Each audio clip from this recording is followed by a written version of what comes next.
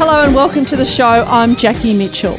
This is where we pick the best brains in the business world and you, the listener, feel like you are eavesdropping on a really interesting coffee conversation to give you and your business the inside edge.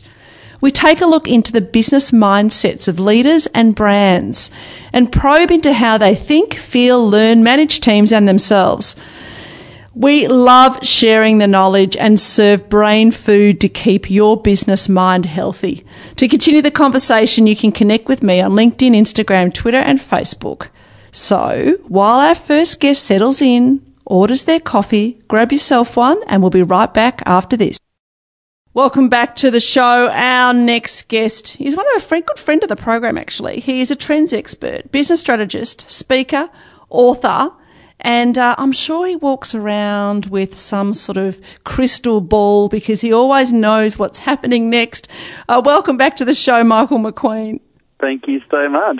Good to have you here. Now, I have to also say that you have written, is it 8 books over the last 12 years? Yeah, it's been a busy few years, but yeah, book number 8 landed just a couple of months ago. So yes, it's kind of a frenetic pace, but gosh, it's interesting because when you're in this space of trying to keep on top of what's changing, you write a book and by the time it comes out, it's out of date. So you're always kept on your toes, but it's good fun. Well, I was going to ask you about that. Is it because of the industry you're in, you feel the pressure to always be writing a book a year, or is that self-imposed pressure? Well, it's a good question. So I think a lot of it is self-imposed, and typically I'm just a curious person, and most of the books that I write will come out of curiosity. I'll be working in an area doing some research, and that'll unearth something else I hadn't considered, hadn't come across before, and I think, well, there's something else here, and I'll start to dig around. And so the book that came out in January this year was for educators, and that really came about because I'd written a book the year before for businesses about what the future was going to hold and disruption and AI and where the jobs were going to be and all that sort of stuff. And then teachers I was speaking with said, actually, you know what, we need this stuff for getting our students ready for the future. So that started that whole process. So, yeah, every book tends to be the result of a chance conversation or something I'm reading. I think there's something in this I need to explore more, and then I just do. Yeah, well, as a marketer myself, segmentation's key. So I was actually impressed that you've written one for teachers, and I'm going to predict that I think that's going to be the future of books, that certain industries or certain segments are going to be wanting specific to them, not so generalist. But anyway, that's not my area. It's just I'm putting it out there. We'll see what happens. Now, this next book that you're doing, The Case for Character, or have you released that? It has been released. It has been released, yeah. So it hit stores sort of June, July this year, and it's gone great guns, which is exciting because, you release a book, and some books, they're really well straight out of the gate. Other ones take a little while to sort of find the market. This one's just hit and gone just spectacularly well in the first couple of months. In fact, we just had to do a rerun of the print. So it's gone really well, and it's interesting because it definitely came out of one of those tense conversations, and I think it's something that resonates with where a lot of businesses are at right now. It's just the need to focus on trust, on building trust. Yes. If you lose trust with your marketplace, how do you get it back? And it's obviously such a timely theme at the moment. Yeah, now that is what I want to talk about. Firstly, I wanted to say I loved the term character. It has such depth and richness, and it's about behaviour and about the power of emotion and all that stuff that, from a behavioural perspective, I think business people need to start looking at that. So I was really keen on that. But as a brand nerd myself, the corporate character side of it was appealing. But then I went, trust is always an area that I'm particularly fascinated with. So let's just have a chat about that for a minute. What's your definition of trust, Michael? Well, I think trust in many ways is the fact that you're willing to make yourself vulnerable to someone else because you are confident they have your best interests at heart. And that's typically trust is demonstrated over time. People do what they promise they'll do, they do what you expect them to do. But a lot of it is about personal behaviour, consistency of a customer experience in a business context, but relationship as well. I think relationship and authenticity are a big way that we figure out who is trustworthy and who's not.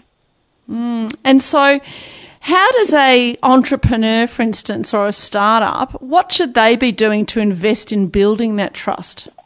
Well, the first part is just being real. And I think for a lot of businesses, this is a challenge because we tend to feel like we've got to almost be walking press releases. And, really, in reality, letting the real life show through. I mean, I see around right now, Bathurst Airport, you're hearing a plane rev in the background, and the reality is that's an awkward thing when you're doing a radio interview, but that's life. That's what's happening right now. Mm-hmm. And in every one of our days, stuff's going on, and the more you can call it out, be real about it, the good stuff and the bad stuff, in many cases it's the challenges you're having, the more real you can be with your marketplace. And you see brands that do this really well, they're just a little bit irreverent, don't take themselves too seriously. That's when we build trust, because it feels like we're dealing with a human. We feel like we're dealing with people who we can relate to. So authenticity is a big part of it, but beyond that, the customer experience, particularly for startup businesses, is vital. The question I often ask clients is the customer experience you're offering consistent? Or do they, one day they'll walk in or deal with you, or with one staff member it's great, with the next staff member it's not. When there's inconsistency, that's when trust is eroded. So I think consistency and reliability, predictability of service is so important. Yeah, so why is the marketplace today so much more sceptical than they used to be?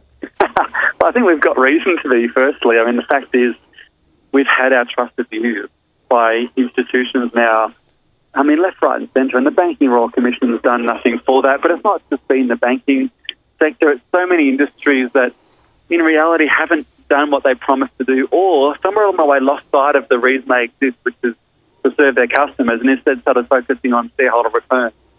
And so I think one of the reasons is because we have a lot to be wary about when it comes to dealing with businesses. But beyond that, I think the other challenge is that we know so much more than we ever did. We're in something often referred to as the age of transparency, where people are exposed to so much more information than ever, and therefore I think expect a whole lot more of institutions than we ever did in the past. Yeah. So how important is values? So understanding your values and aligning them with your brand. But is it just the company values or personal values? Like, what's the sort of line in the sand?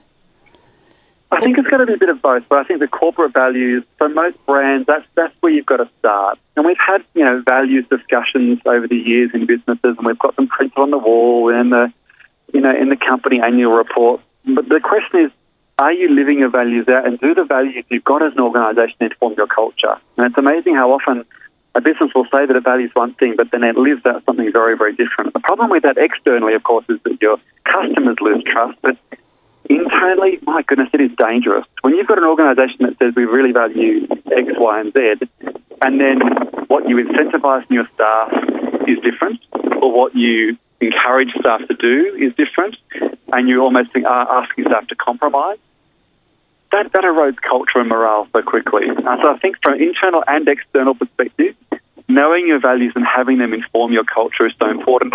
I love the insight from David Morrison, Lieutenant General David Morrison, years ago when he investigated bullying and harassment in the military. At the end of the inquiry said, that the standard that you walk past is the standard you accept. And any organisation, when you know what your values are, you then know what to call out when you see it that doesn't match your values. That's so important. Yeah. Now, what philosophy or pearl of wisdom really resonates with you, Michael, in your day-to-day? So you mentioned that quite particularly on that, but the case of character. But what is there something that someone said to you once, or something that you've read from a famous quote that constantly inspires you? I think something that has stuck with me always was something a mentor told me years ago, which is that public victories are always preceded by private ones. Whenever you see someone win an award or have some degree of fame, what you're not seeing are the tens of thousands of moments where they've made a good choice, often where they've stuck to their values even when it was unpopular or difficult, been a bit unwilling to compromise. I think that's something that personally I found really helpful, and I've seen really helpful for many of my clients as a philosophy as well. Yeah, and you obviously enjoy speaking. You do a lot of public speaking, and you're speaking at the BITE conference, which is in 14th of May 2020, so a little while away, so we're excited to have you as part of that. How do you keep energised to speak in front of so many people around the world? I think the thing I love most is just seeing the difference it makes. When you're working with an audience, with a client, and suddenly something that seems complex or overwhelming seems simple and actionable, I love that moment. I love it when you can present something that unlocks people's thinking in a very empowering way. And so, I'd much rather an audience leave a presentation of mine feeling I guess, inspired or empowered rather than impressed with me and with my content. And so I think that's what I find most rewarding and most valuable about the work I get to do. And so what advice, just to finish off, what advice would you give, just a little taste test for Bite in 14th of May 2020, what advice would you give a small business entrepreneur or startup to future-proof their business? Well, I think if you look at this whole theme of trust, which is what we'll focus on the most, the reality is in the years ahead, I think customers will place a higher value on trust than they will on things like price, your promise, or even the experience that you offer. And I think for all of us, trust is going to be one of the most important commodities. We have this trust crisis that's often described, and it's not just for big businesses and banks or politicians. This is for every business. You know, we're now dealing with an environment where people almost, they don't expect the worst, but when businesses fail to live up to what they promised, people go, well, so yeah, none of you ought to be trusted. And so we're in that environment where people are more skeptical, more cynical than ever. Therefore, this creates a massive opportunity for those who know how to build trust and then keep it. And that's what we'll focus on. Okay, can't wait. I'm very excited. Have a safe journey wherever you're heading now. You're always flitting around the world, but you'll be coming to the second best city in the world, being Melbourne, because I know that you think Sydney's the best, but you know that you and I have disagreed in the past on that. So we'll just have to agree to disagree. I look forward to welcoming you to Melbourne on the 14th of May. Really enjoyed Trends expert Michael McQueen. Thank you for your rich insights today. It's been always a delight. Thank you. Bye-bye. Cheers. You're listening to Taking Care of Business. Right back after this short break. Welcome back to the show. Our next guest is a futurist, sought-after conference speaker, author and consultant who gives you a glimpse into what's ahead and how you can become fit for the future in your professional and personal life. Forbes magazine rated him the number 5 social media influencer in the world in his area of expertise. He has just written his 12th book. That's right, you heard me, 12th book, Disruption by Design. Welcome to the show, Gihan Perera. Thanks very much, Jackie. Great to be here. Really good to have you here. Now, your 12th book, where do you find the time and energy to do all this writing? I know. It's crazy, isn't it? Yes. But yeah, look, I really enjoy writing. I really enjoy getting my ideas out there. And quite often it's speaking, sometimes it's training, but I really enjoy writing as well. Yeah. Have you always been a writer, like from when you were young? Well, I've come from a family who's been very good at writing and acting. My mother was an actress. My 2 sisters are teachers. One of them's an English teacher. So, yeah, maybe I've got it in my genes, Jackie. I think it's certainly there, because that's a great achievement in your 12th book, Disruption by Design. Now, tell me, how did you come up with that title? Well, see, the thing is that lots of people are talking to me about disruption, and they're saying our business is going to be disrupted, our industry is going to be disrupted. And a lot of people seem to have the view that there's nothing they can do about it. They just have to wait, and eventually disruption is going to hit them. And I don't think that has to be the case.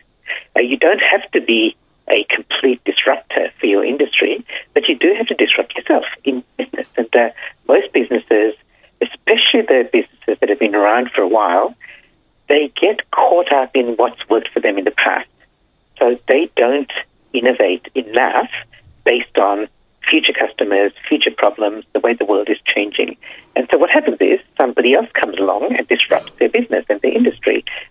Everyone talks about Uber and what it's done to the taxi industry, but it's a perfect example, because the taxi industry has worked the way it's always worked and hasn't really had much incentive to change.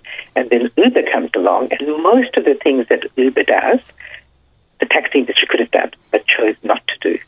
And so Uber disrupted the taxi industry.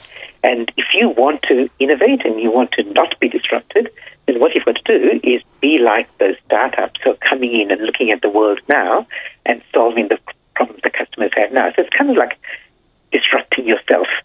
So in fact, earlier version of the book, I was going to call it Disrupt Yourself, and then I found there are a couple of other books out there already with that name. So I renamed it Disruption by Design, and I think that's actually a better name, because you're disrupting yourself and you're doing it by design rather than waiting for somebody else to come and do it to you. Yeah, by default or design, it's going to happen. So design's always going to be the preferable path, I'd imagine. Absolutely. Do you think innovation has replaced... do you think that the word disruption has replaced innovation in business? Yeah, exactly. I think they're exactly the same thing. It's disruption when it happens to you. It's innovation when you do it yourself. So really, this is a book about innovation, because innovation doesn't mean you have to invent the new iPhone. Innovation means finding new ways to solve customer problems, so understanding what problems there are out there in the world, and understanding and finding ways that you can solve those problems. And lots of businesses have forgotten their customers, so they started off with the right intent, but then they built their products and services and systems and processes and fell in love with those and forgot about their customers and their real problems. And what's typically happened is that customers have changed. We know this, that our world is changing really fast, and that means that customers are changing really fast as well. And if you have been tracking your customers, great. But if you haven't, then you're in trouble. So I think one of the best examples of this, Jackie, is Netflix. So Netflix provides high-quality movies in the home for people. Now, it started off, it's now one of the biggest streaming companies in the world, online media streaming, but it started as a DVD rental company. And they knew that they're competing with Blockbuster. And the problem that Blockbuster customers had was they liked renting movies, but they didn't like returning them.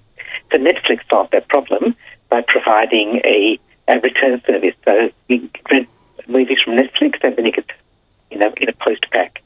And that worked really well.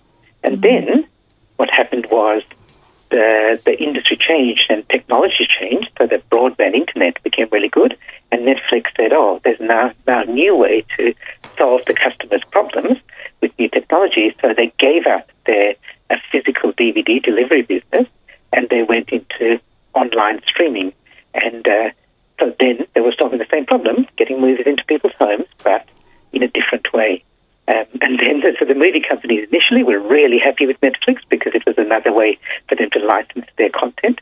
But then they became a bit wary because they saw Netflix as a real competitor to them. So they stopped licensing it. So Netflix now had their own problem. They still want to provide high-quality movies, but they weren't getting the content. So they created their own movie studio. And again, what they were doing was looking at what problem that the customer wants solved and how can we solve it. And they went through all these transformations because they didn't stick to what they thought would work really well, like at the start. They didn't try to do better DVD delivery. They looked at what's the problem that we can solve for our customers. And that's really what innovation's about. It's about looking at your customers, their problems, and how do we solve them. Yeah, that's a great example. Now, with the terrible story recently of Thomas Cook, what are your views on that? Why do you think they failed? Yeah, so without going into any specific business, this is one of those industries, the travel industry, that like many others, it is an industry where the power has shifted, and it's shifted from the business or the industry to their customers. So it used to be, and I remember the days, Jackie, when if you wanted to book some travel, you had to go to a travel agent. This is pre-internet, pre-web, because you couldn't get the information anywhere else. You could ring up the airlines, but you'd be on hold for an hour. You could ring up hotels, but you'd have to find where they were, and it's not easy to do that. So you'd go to a travel agent, because a travel agent would have access to all the information to be able to provide that service to you. And that's changed now. So now customers have the information, and they come into a travel agent with their itinerary sometimes planned out, and they know exactly where they want to go. They just go to the travel agent maybe to get a better deal from them. And this is not just in travel, but it's in many industries as well. Car sales. It used to be that if you go to when you want to buy a new car, you go to the dealer, and the dealer had all the power because they had all the information. So recently we bought a car for my stepson, and we went in with all the information. So we did the online search first. We found the sort of car he wanted. We had a look at what it would be worth and what a second-hand version of the car would be worth. We could look at exactly how much it would cost if we were going to finance it. So we went into the dealership with all the information. And this is what's changed now. There's so many industries and businesses that used to have power because they had information, and now they don't anymore. And it doesn't mean that they have to go out of business. It just means that they haven't understood the shift in power now. So the customers come in with the information, so you have to partner with them to provide the solution rather than being the one who has all the information and can be an advisor to them. Yeah, so disrupting yourself is a great strategy, but let's take it back a bit. What is some advice that you could give entrepreneurs or business owners as to how to stay ahead of the game? So rather than wait to be a Thomas Cook and it's been around a long time and all of a sudden the business has collapsed, what are some of the techniques or tips of keeping ahead of the game? Yeah, sure. So I think a really important thing to do is, if you're a business owner, if you're an entrepreneur, if you're a leader and you're an experienced leader, just be careful, because your expertise that's got you to where you are now isn't necessarily what's going to be taking you into the future. So one of the most important things that you can do is listen. So listen to your customers, listen to your team members, listen to other stakeholders, so that you can find out what's actually going to take you into the future. And I reckon one of the best things you can do is listen to people in your organization, even the really junior people. So in the book, I talk about mentoring, which is really good. It's something you should do. Actually, you should share your experience with other people. But there's also reverse mentoring. And reverse mentoring, the idea that instead of you, the more senior person, mentoring the junior people, do it the other way around. So one of my clients, who was the CEO of a law firm, she just retired, she used to do this. So she would, every 3 months, she would choose somebody or ask somebody, a younger, to mentor her. Like younger in one of three ways. Either they were actually younger in terms of age, or they were younger in terms of how much experience they had in law, or they were younger in the firm. So that was a new recruit, could have been at any level. But Janet would go to that person, and for the next 3 months, every week or so, they'd have a coffee together, and Janet would be the person being mentored. Now, she was really experienced. She was the CEO of this firm, but she was smart enough to realize that here are other people who had different expertise, different perspectives about how the firm should run. And she would just be there. She would give the person permission to give any sort of suggestions, advice, experience, and then she would be the one who was learning from it. Just one example of being a really good listener. Yeah, that's a great tip and great advice for anyone listening, is that reverse mentoring, because you're not over-investing your resources.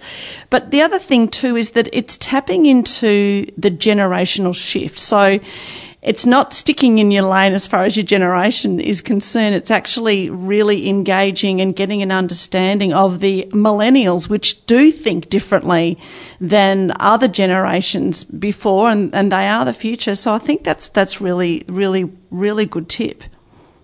Yeah, thanks, Jackie. And the other thing I think about those generations, and you're exactly right, is that somebody said to me, I heard a speaker say recently, nobody likes change. We all hate change, but we have to go through it.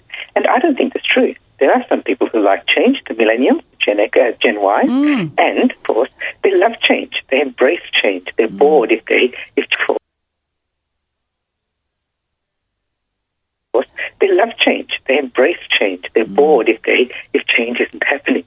And why aren't we looking at them to be our teachers as we're going into the future? They're the ones who actually are looking forward to change. And everyone's saying the world's changing too fast, and it's changing too fast for us. We don't know what to do. Well, there are people in your team, in your business, who actually do know what to do. But maybe you're not taking advantage of them because you're just seeing them as really junior people who don't have a lot of experience, they don't have a lot of insights, they don't have a lot of wisdom. And some of that might be true, but they've also got other things that you may not be tapping into. Yeah, look, that's a really nice way to finish. Now, if people want to find out more about you and your ideas, where would they go searching? I reckon the best place to do it is to start by going to disruptionbydesign.com.au. Okay, that's good. And you're on Twitter and you're on LinkedIn. Your book, Disruption by Design, Leading the Change in a Fast-Changing World. Do you think it's the fastest the world's ever been from a business perspective, or is it just a moment in time? No, it's definitely the fastest. I heard another speaker say recently something which I don't think is, it sounds clever, but it's not really that profound. He said the world's never been as fast as change has never been as fast as it is now, and it will never be as slow again as it is now. And that's true. But what's changed is that in the past,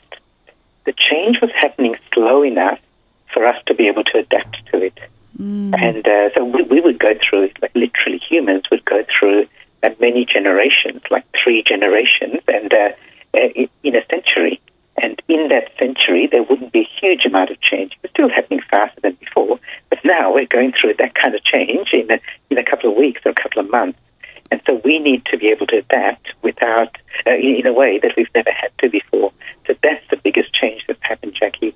And it means that businesses used to be able to succeed by building on what they've done in the past.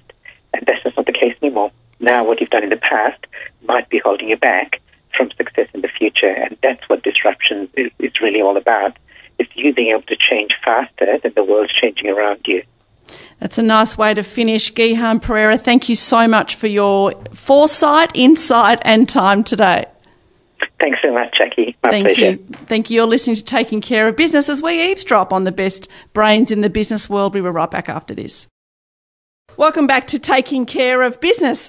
Our next guest is a great friend of the program. He is Australia's leading tech futurist.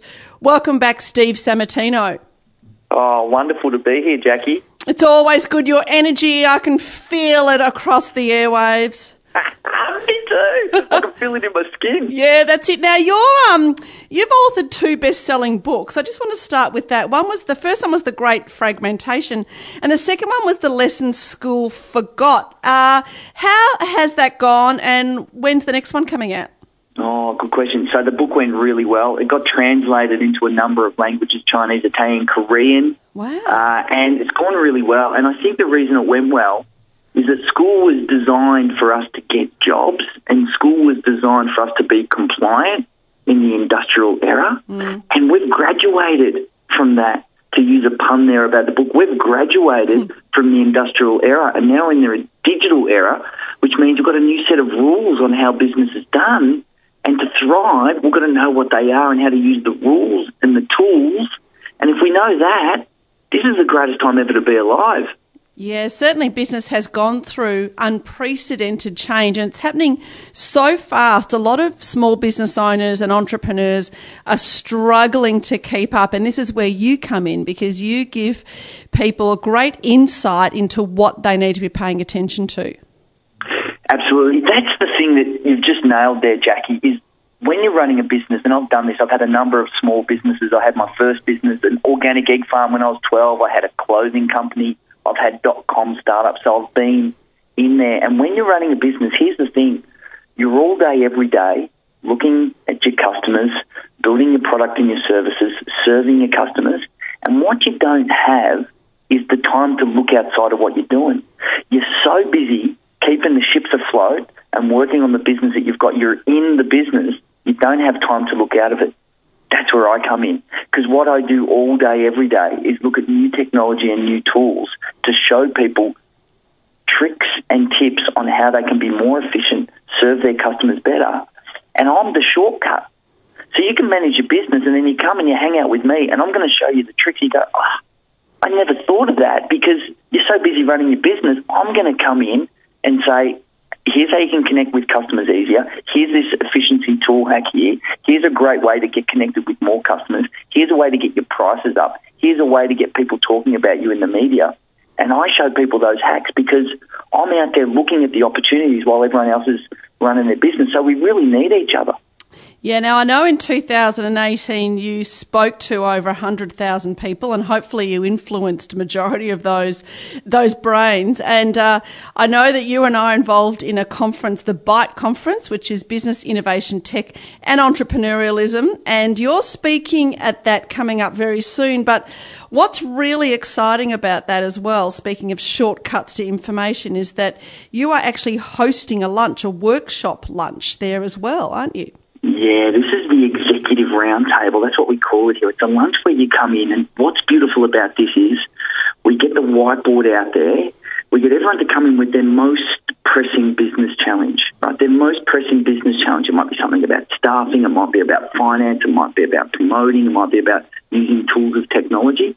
You come with that, and the fresh eyes of the experience that I've had around the world with all the different businesses that I've run, and I've worked with Fortune 500s and startups, with your questions on, gee, I've got this challenge.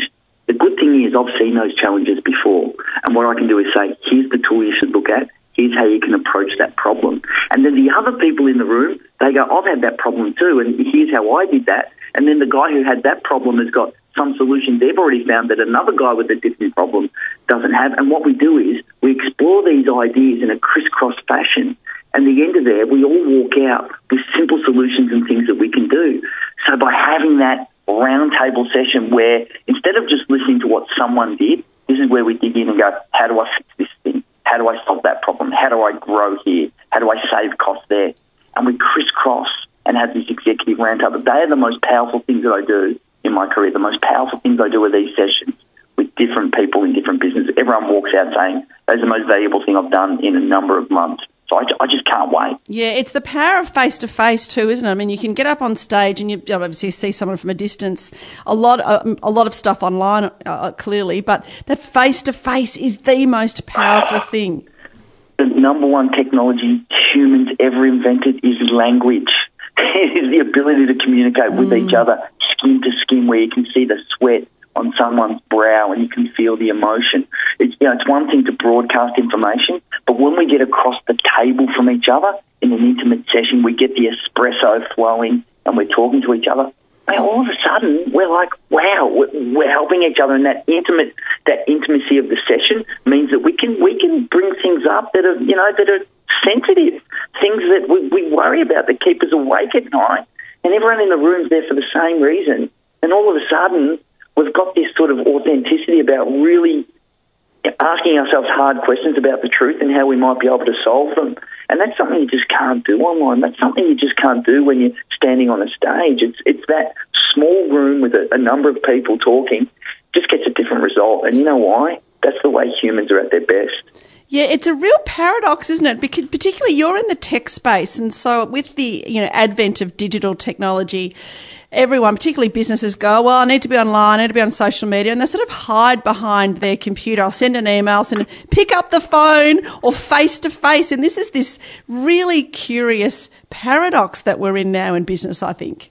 So, Jackie, this is the time for my favourite business story. So, first, I just want to start by saying that technology and efficiency and algorithms, that they're all designed just to do the efficient stuff, right? But the human stuff is what matters. Now, let's imagine this for a second. Imagine that email had been around for 50 years before the phone. Imagine email was invented before the phone. Just imagine that, right? And then someone said to me, hey, Steve, can you just send me an email about that thing we've chatted about? Or can you send this person an email? And imagine if I said to them, oh, have you heard of this new thing? It's called the phone. And they'd say, what do you mean phone? Oh, what it is it's like a real person that's in the room with you, but it's on this little device and you put it to your ear and you can speak to them in real time and you can feel their emotion and you can get an answer instead of going back and forth 7 times like you do with an email. It's amazing. It's called the phone. It's so much better than email. And you know what? We act like email's better. Yeah. It is way better. And that's because it's leveraging the initial technology of humans, right? And so what we've got to do is use technology to just confirm things and get the efficiency, but technology should be used so we can have more time with humans. Yeah. Right? That's the art of tech. How can I use the technology so I've got more time, more face time with people? I love it. You go into the Apple store, right, and you see what is it filled with people. That's the world's biggest tech company. Apple store filled with people. I love it. And I also love a segue. And we know we're talking about the BITE conference. And one of your sayings that I like, your quotes, is when the belly is full, the brain is empty, stay hungry. And then that leads me to another segue that you're doing a pilot TV show at the moment called Future Sandwich. So we're feasting our minds, Steve. Tell us about Future Sandwich. Yeah, so Future Sandwich is a new TV show that I've done a pilot for with Tommy McCubbin, and it's going to be going on free-to-air TV in Australia. We're in the middle of discussions with a couple of broadcasters. I'm very, very excited. We're very close to getting that finalised. And what it's about is all the new technology shaping our world. And each episode starts with a sandwich, and the sandwich is delivered via a technology. In our pilot, we had the sandwich delivered via a drone from a cafe to the studio, world first. And basically we're going to have every episode is about a different topic. It might be artificial intelligence. It might be the future of healthcare, the future of food. It's a little bit like a Top Gear for tech. And what we're going to do is arm Australians with all the knowledge they need to understand the tech and think, gee, here's how I can use this in my life, and here's the the good things I need to know about. Here's some potential risks and downsides. And really just in an entertaining way, teach Australians about how our world's changing. And I've got to be honest, I reckon we've had enough of these shows, people arguing and getting married online and all this crazy stuff. I reckon we deserve more. I reckon the Australian populace is ready for something that's entertaining and educational. And if no one's going to deliver it, then I'm going to step up to the plate and be the person who does it. Love it. Very excited. So any idea of when that's going to be released? Yeah, it'll be early next year. So it'll be the new TV shows coming to air next year. Excellent. Everything's happening in 2020. Everything. 2020. It's that year. It's like that thing in the future when 2020 comes. We're nearly there. I know. And I'm waiting for someone to, redo their vision and call it a 2020 vision. I'm sure it's happened, where we all see things a lot clearer.